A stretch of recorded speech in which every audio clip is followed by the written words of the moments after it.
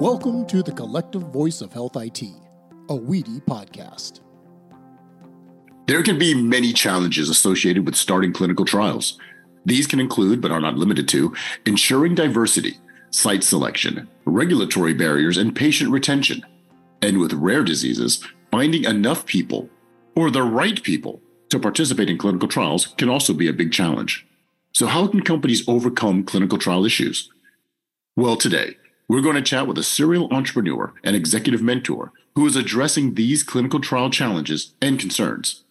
Welcome back to the Collective Voice of Health IT. I'm Michael McNutt, WEDI's Director of Education and Events. For nearly 30 years, WEDI has been an instrumental force in igniting public-private partnerships to empower meaningful changes for the American healthcare system.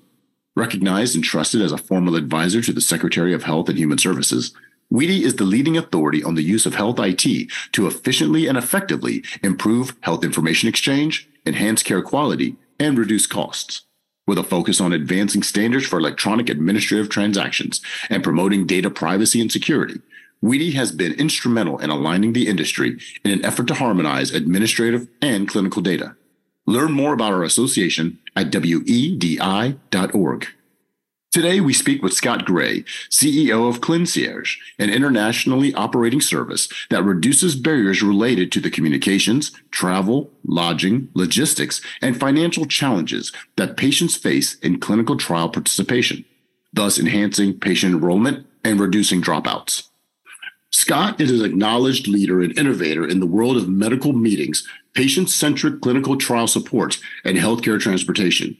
He co-founded Gray Consulting International in 1994, serving as CEO. In 2013, while hearing of patients' challenges with the logistics of participating in global clinical trials, the Clincierge concept was born. In 2015, Clincierge began providing patient concierge services to improve patient centricity and increase diversity in clinical trials. Scott, welcome to the Collective Voice of Health IT. Thank you, Michael. A pleasure to be with you today. Great. Great to have you. I'm going to learn a lot today. I'm excited. We always start with our guests with their origin story. Let me know about your motivations, inspirations, and aspirations. I'm very interested because as a meeting professional for over 25 years, you come from a meeting production background. So I'd love to see how was that able to transform into what you're doing now at Clincierge? So thank you very much for the kindness of just saying over 25 years. I thought I was going to be a doctor when I was in high school. So interestingly, I took the business path and ended up doing corporate meetings and events management, mostly for pharmaceutical companies for most of my career. So ended up connected in a way to the healthcare area, and was fascinated by the way pharma operated and conducted all sorts or organized all sorts of meetings from all of the physician education programs that happened in the 90s and 2000s, and the sales rep training and incentive travel programs that they did, and also the executive conferences for the leadership in pharma. So got to hear a lot of what was going on. And it was, as you mentioned, about 10 years ago that one of our biotech customers for whom we were organizing their investigator meetings for a U.S. Operating rare disease trial asked if we could create a service to help them gather the patients together for this trial that was expanding to 18 countries outside the U.S. with rare disease patients not proximal to where they live. That was the question that led to us creating the Clincierge service. That's fantastic. Now, regarding Clincierge, walk us through a little bit of what Clincierge does. So our real objective is to remove the obstacles that can be in the way of patients participating in clinical trials.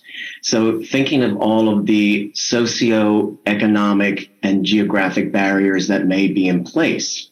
There are many candidates for clinical trials who are not wealthy white guys, which has been traditionally the population of clinical trials, but they deserve an opportunity and should be included in the conduct of clinical trials. So how do you get rid of those barriers. And that's what we focus on doing. We work out the puzzle of what the obstacles are and do our best to remove them. The sponsor builds us into their budget and to the operation of the budget of the clinical trial, so that the funds come from the sponsor for us to enable to remove those barriers, such as logistics. If the patient lives in Pittsburgh and the trial is in Minneapolis, getting the patient to the site routinely. Do they have to overnight? We do take patients cross-border to other countries where they may not speak the language. So providing translation services or interpretation services, and again, housing and all of that along the way. That's incredible, because we've had guests on previously talking about clinical trials, but never about kind of the lift involved that, families, individuals, children have to kind of put themselves through in order to get these clinical trials. So it's a fantastic idea, a concept, and I'm really, happy to have you on to talk about it. Now, regarding those barriers, now we're going to talk about, clinical trials when it comes to diversity and ethnicity. Last year, I interviewed Kendall Whitlock, previously of MedTech Color Collaborative, and now she's a digital optimization clinical trials lead with Walgreens. And that's really been her thing for years, is the idea of increasing the amount of minorities in clinical trials in order to get that representation. In order to further this discussion, let the audience know the importance and the reality in terms of, what does it look like from a racial breakdown regarding clinical trials, and why is it important to have more representation? It's not just a nice thing to do, it's a necessary thing to do. Yeah, it is a necessary thing to do. So let's start with that. So understanding the individual patient population's cultural and then the genetic nuances is so very essential for the successful clinical trial outcomes. We want to make sure that all the different genetic makeups that comprise us, human beings, are included when a product is being tested, so that we know the efficacy on that population if it's being prescribed to them when it comes to market. And the only way to know that is by making sure that they're included and represented in the clinical trial. And then we look at what the history has been. Historically, 60 to 70% of clinical trial participants have been white males, because they could afford the cost of travel and the time off work needed to participate. African Americans comprise only 13.4% of the population. Well, they comprise 13.4, but only 5% of the clinical trial participants. The disparity is even worse in Hispanic or the Latino population, in a little bit more than 18% of the population, but only 1% of trial participants. And with Asian Americans, it's as 6% of the population, but again, only 1% in clinical trials. Wow. And 2/3 of trials are absent any Native American participation. Yeah. That's really eye-opening and really just interesting that for such a long time, you talk about the history, it's been 60 to 70% white males. How we think that healthcare is evolving and moving at such a great pace, but we have a lot of catching up to do when it comes to all these years of these drugs being manufactured, pretty much being genetically coded for white males. Right. So then there's a confusion as to, if I had to take this drug and it's not working for me, it's like, well, so I wonder recently, past decade or so, genomics has been really big in healthcare. And I think that kind of opened the doors to this kind of revisiting a lot of what we're doing. And we were talking about yesterday at our conference, baking in health equity at everything you do. Right. And it's, if you baked in health equity into clinical trials 40, 50 years ago, maybe we'd be in a better place in terms of some of the advancements of some of the drugs. Well, and there's an interesting study. I like to read some of the things that the Tufts Center for the Study of Drug Development produces in their clinical applied clinical trials newsletter. And there's a study that they've done recently, was just published in 2020, that shows that the volunteer participation addressing racial ethnic representation is influenced by the diversity of the site itself. which is really fascinating. And some roundtables that I sat on for several years with the SCRS, the Society for Clinical Research Sites, in some of their diversity panels that I've sat on.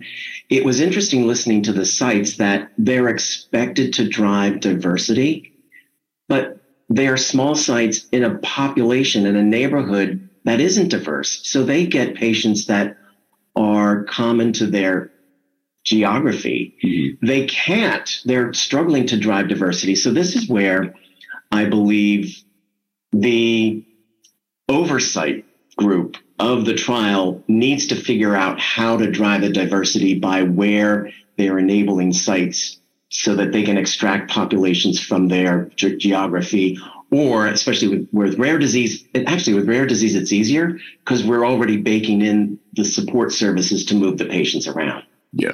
No, I think the idea of social determinants of health data has been useful for so many branches of healthcare. And I think pharma could take advantage of understanding where particular populations are based off the SDOH data. What are the particular needs they need, in addition? So that's where Clincierge could come up like, oh, there's an area here that's for some reason or another high breast cancer, but there's a lack of transportation in this area. Mm-hmm. So turning that around and working with the community-based organizations and organizations like Clincierge can only be a positive. The more data that an organization can pull from a given population, the better understanding they have of that community.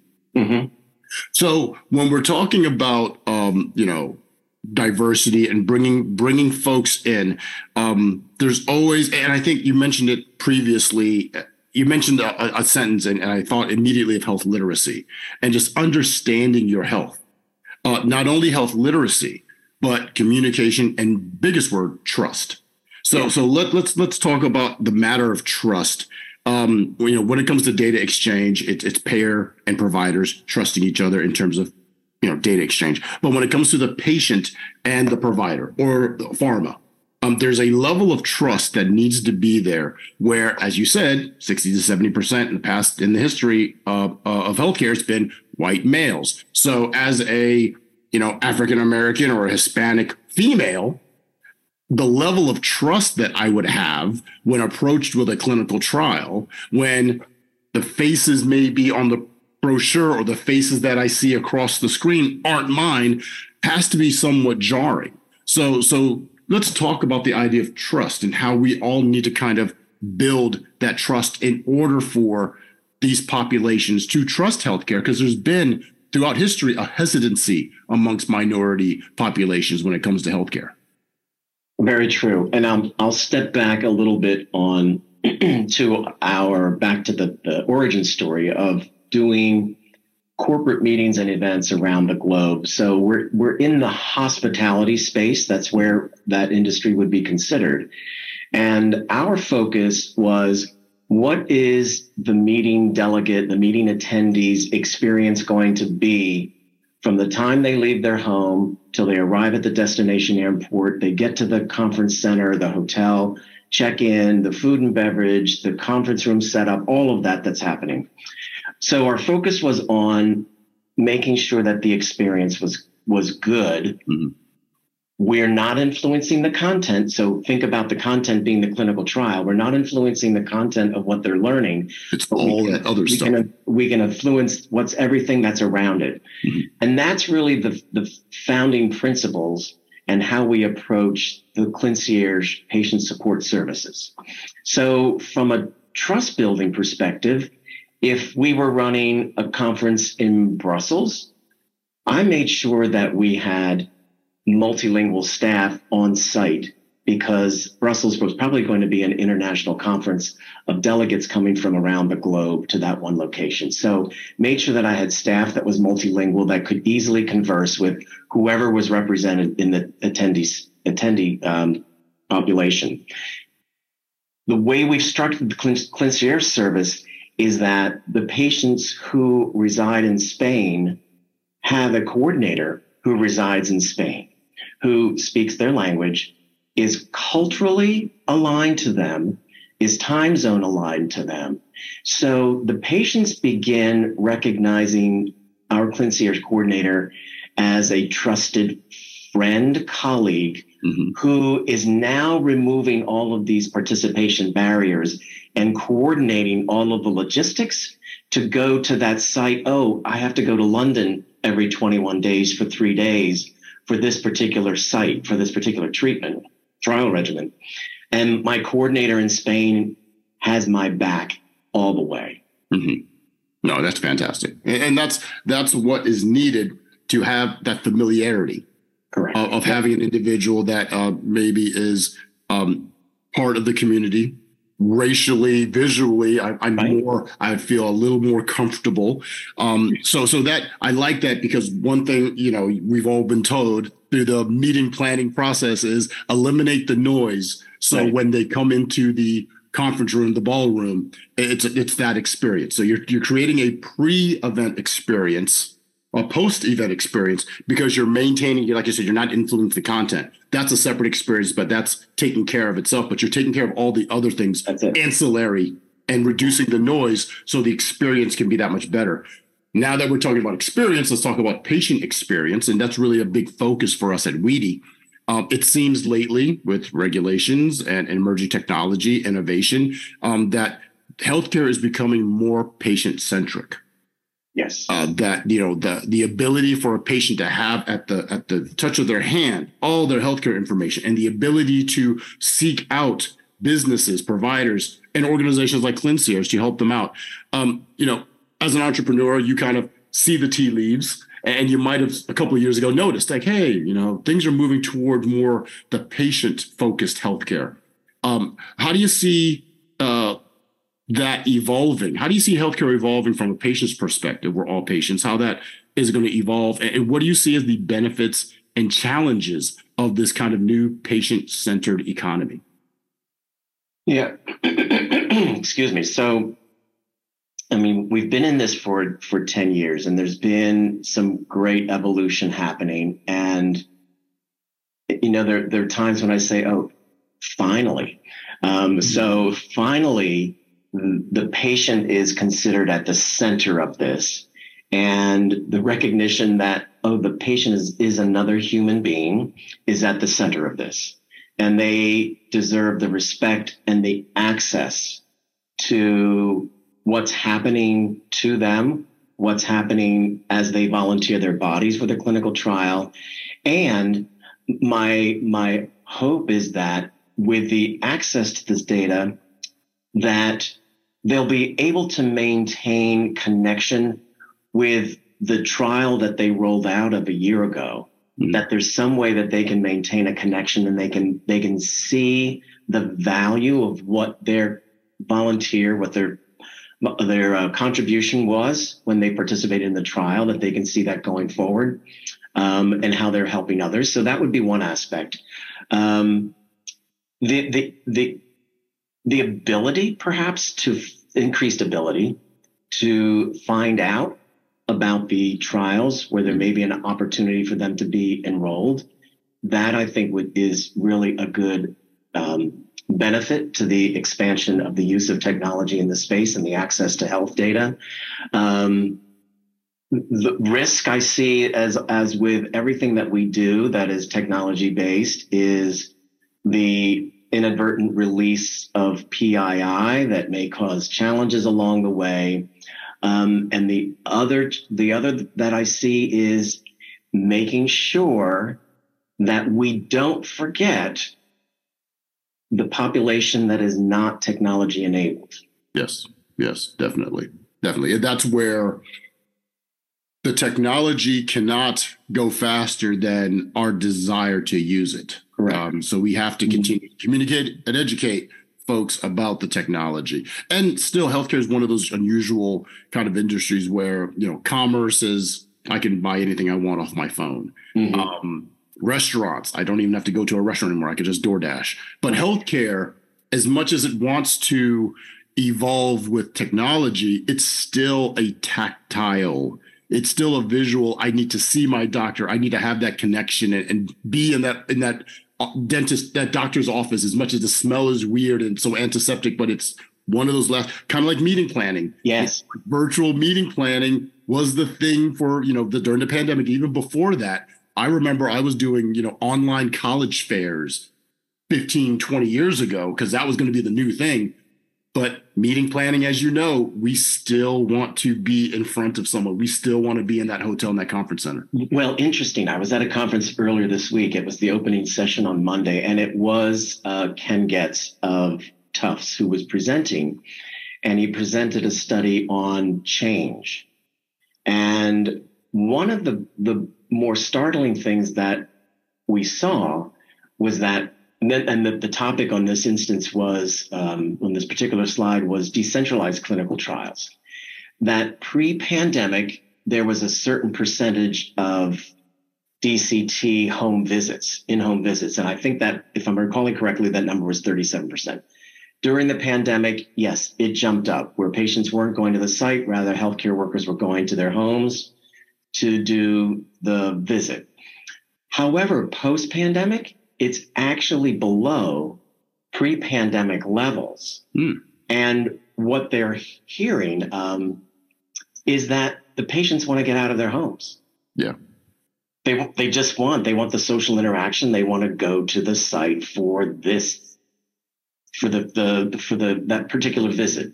Yeah. It's still the experience. We're still human beings. Yes. And while we might not always now shake hands, we are still human beings, and we still love that ability to be in front of someone and kind of experience that all together. So technology is fantastic, but there's still that tactile, that physical, that proximity that we need here. Scott Gray, CEO Clincierge.